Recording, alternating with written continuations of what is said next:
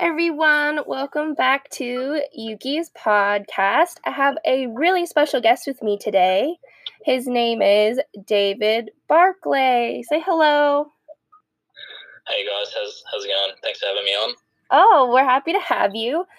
David Barclay is a top professional tennis player based in Sydney, Australia. So we're doing a bit of a long distance podcast today.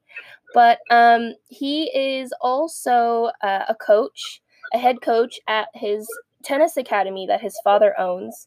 And I just thought that he'd be really great for my podcast and our foundation because I really want to focus on children's equipment and how important that is and the role that it plays. So I just really want to see a real experience and talk to David about it. So what's your opinion about it and how you analyze it?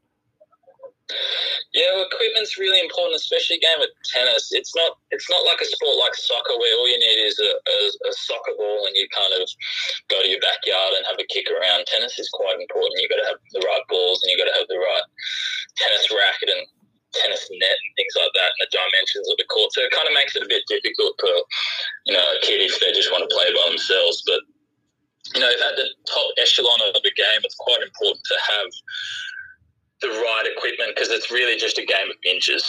So if you got maybe even the wrong balance point on your racket, or if you got the wrong strings or wrong tension, and everyone gets quite neurotic about those little fine things. And the top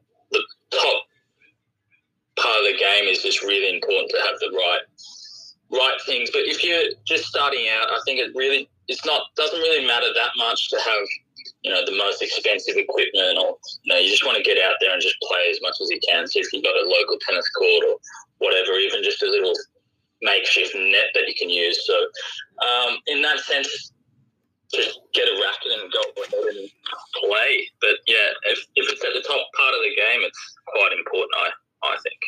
Yeah, and I've been to your tennis academy, and I remember going into your pro shop. I think that's great that you're providing shoes and rackets for your players. Do they really enjoy that?